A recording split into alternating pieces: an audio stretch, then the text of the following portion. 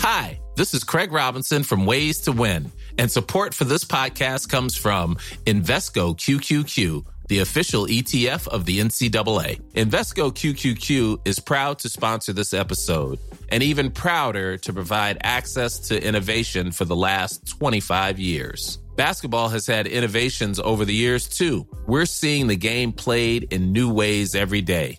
Learn more at Invesco.com/QQQ. Let's rethink possibility. Invesco Distributors, Inc. Cool fact, a crocodile can't stick out its tongue. Also, you can get health insurance for a month or just under a year in some states. United Healthcare short-term insurance plans, underwritten by Golden Rule Insurance Company, offer flexible, budget-friendly coverage for you. Learn more at UH1.com. This is TalkSport Daily. Hello, happy Sunday everyone. Yes, Sunday. And welcome to another Andy Goldstein TalkSport Daily podcast. And of course, where else can we start but with Game Day? We brought you all the action on the TalkSport network from another sensational day of football. And if you think I'm lying, thinking, oh no, he didn't, well, here's your proof.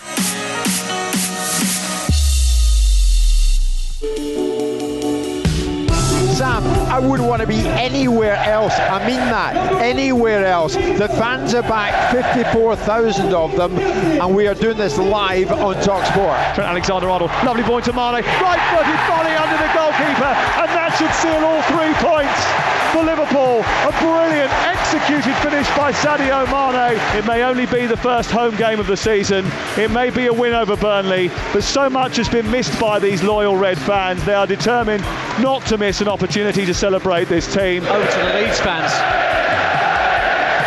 making a right old racket into the box. The heads go up, drops to the far post. Cooper tees it up for Rafinha. Oh, Rafinha! Goal for Leeds United. Given away by Watford, and here's Mopé. Neil Mopé doubles the lead for Brighton. 2 goals in 2 games for the French striker, but it was a catastrophe at the back for Watford.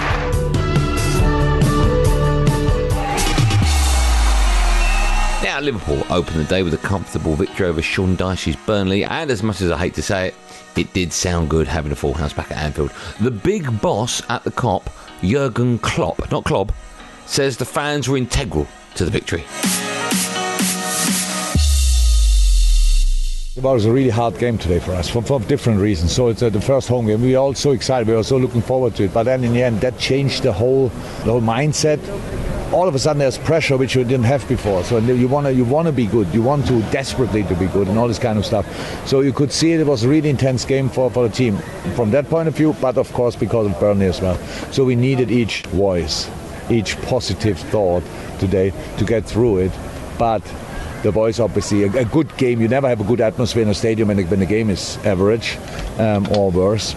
And it's difficult to play a great game when the atmosphere is bad. So we usually have here this kind of close connection that if we are good, the crowd is outstanding. And if we are not good, they try to help us to get better. And today we were good. Jack Grealish opened his Man City account as Pep Guardiola's side romped, hammered, tonked Norwich 5-0. Former Villa striker Gabby Agbonlahor gave his reaction on game day. Your verdict to that, as well as Danny Ings' incredible overhead kick for Villa in their win over Newcastle. There'll be interest in a goal at the Etihad here at Villa Park, and let's find out why. Let's go to the Etihad. Mickey Gray. Well, we did search for that second goal, Adrian. We thought we had it, but we definitely have now.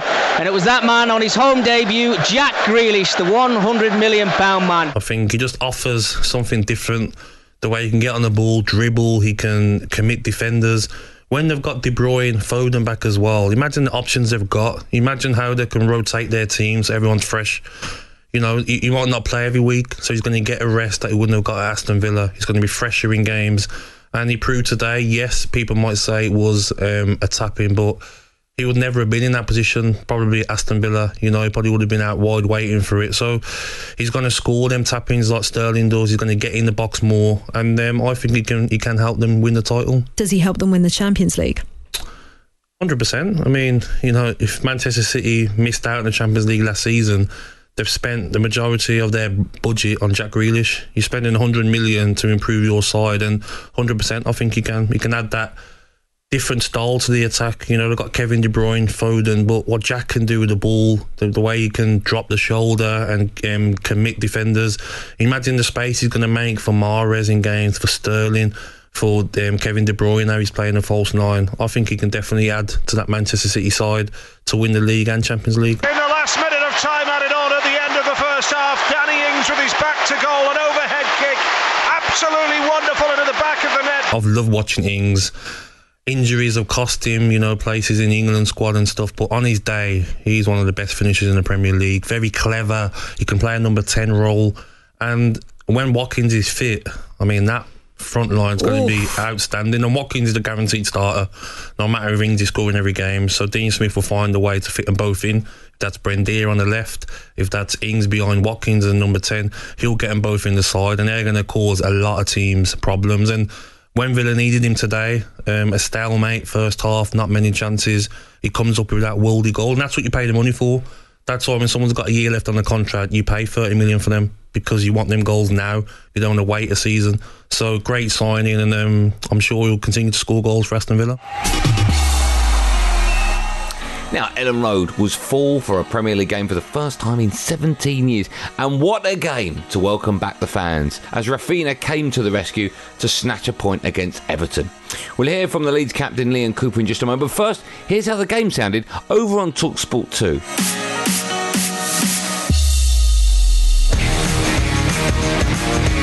First whistle's been blown by Darren England, and we're off and running at Elland Road on TalkSport 2. Cross to the far post, Calvert-Lewin, was he being held by Cooper? Well, the referee says no. He's going to go and have a look.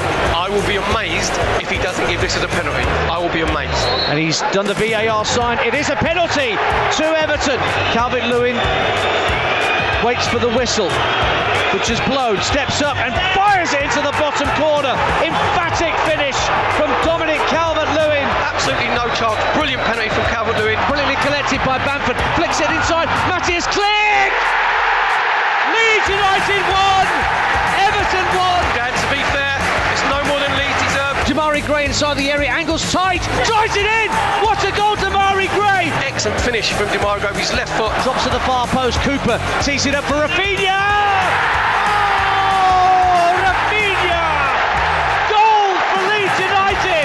Game on once again at Elland Road. 2-2. What a strike from Rafinha. Phillips, ball into the box. Bamford can't get away from Mina. Drops for Harrison at the edge of the box. Bamford tries to slide it home from close range. It's only half cleared, and the referee blows the full-time whistle. What a game. Loved every second of it. It's finished. Leeds United 2, Everton 2. I think Leeds might have just edged it, but you have to say, what entertainment for a 2-2 draw. Great game to be involved in.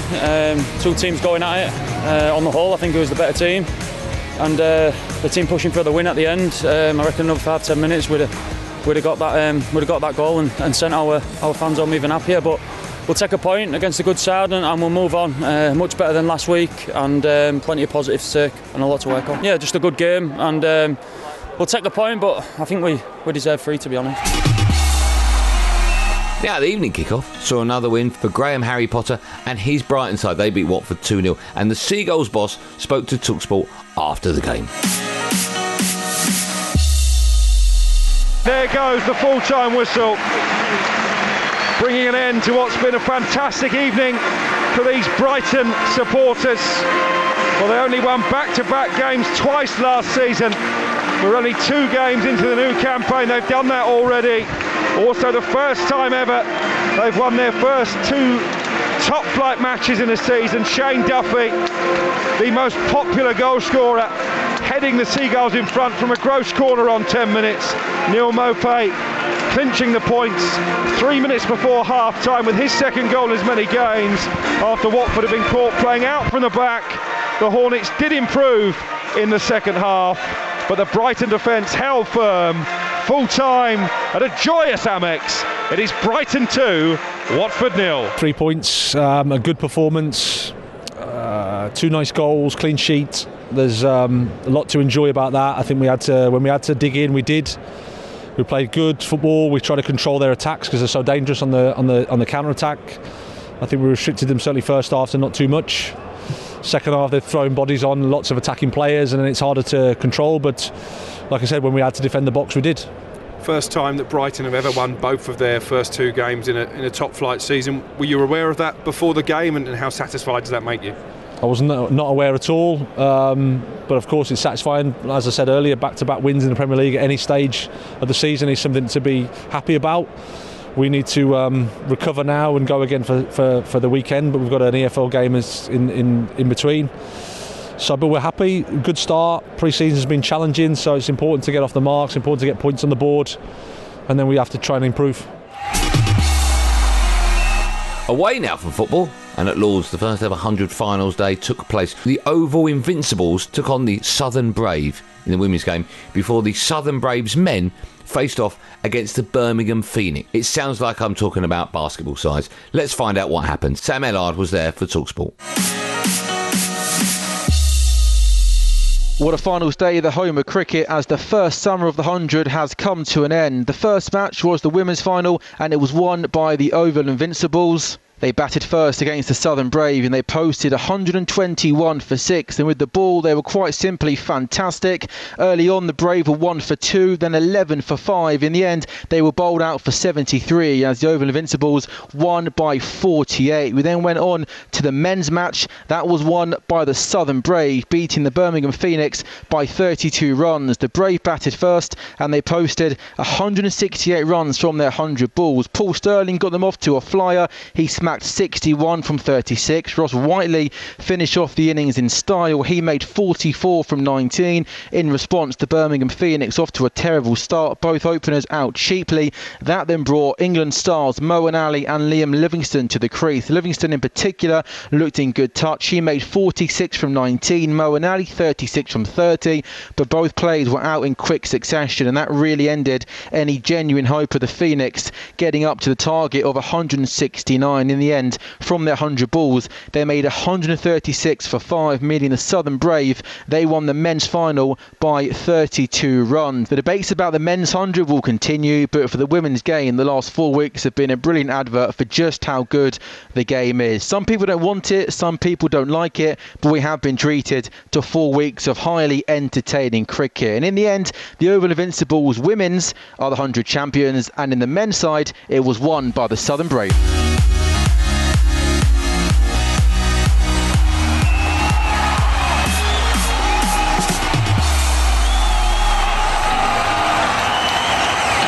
That's it. Thanks for listening on TalkSport app, wherever you get your podcasts from. I don't really care as long as you're listening. Don't, of course, forget to press that subscribe button.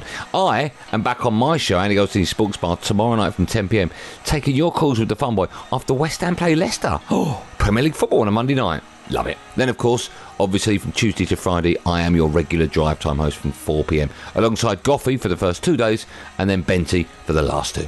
There will, of course, be another one of these Andy Goldstein TalkSport Daily podcasts out first thing in the morning, so do what you've got to do today. I don't care. Just do it. Until then, thanks for listening. Have a great day, and above all, be safe, everyone. Be safe. That was a podcast from TalkSport.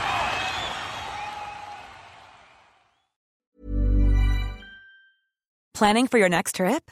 Elevate your travel style with Quince. Quince has all the jet-setting essentials you'll want for your next getaway, like European linen, premium luggage options, buttery soft Italian leather bags, and so much more. And is all priced at 50 to 80% less than similar brands.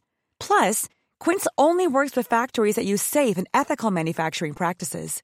Pack your bags with high-quality essentials you'll be wearing for vacations to come with Quince. Go to quince.com/pack for free shipping and 365-day returns.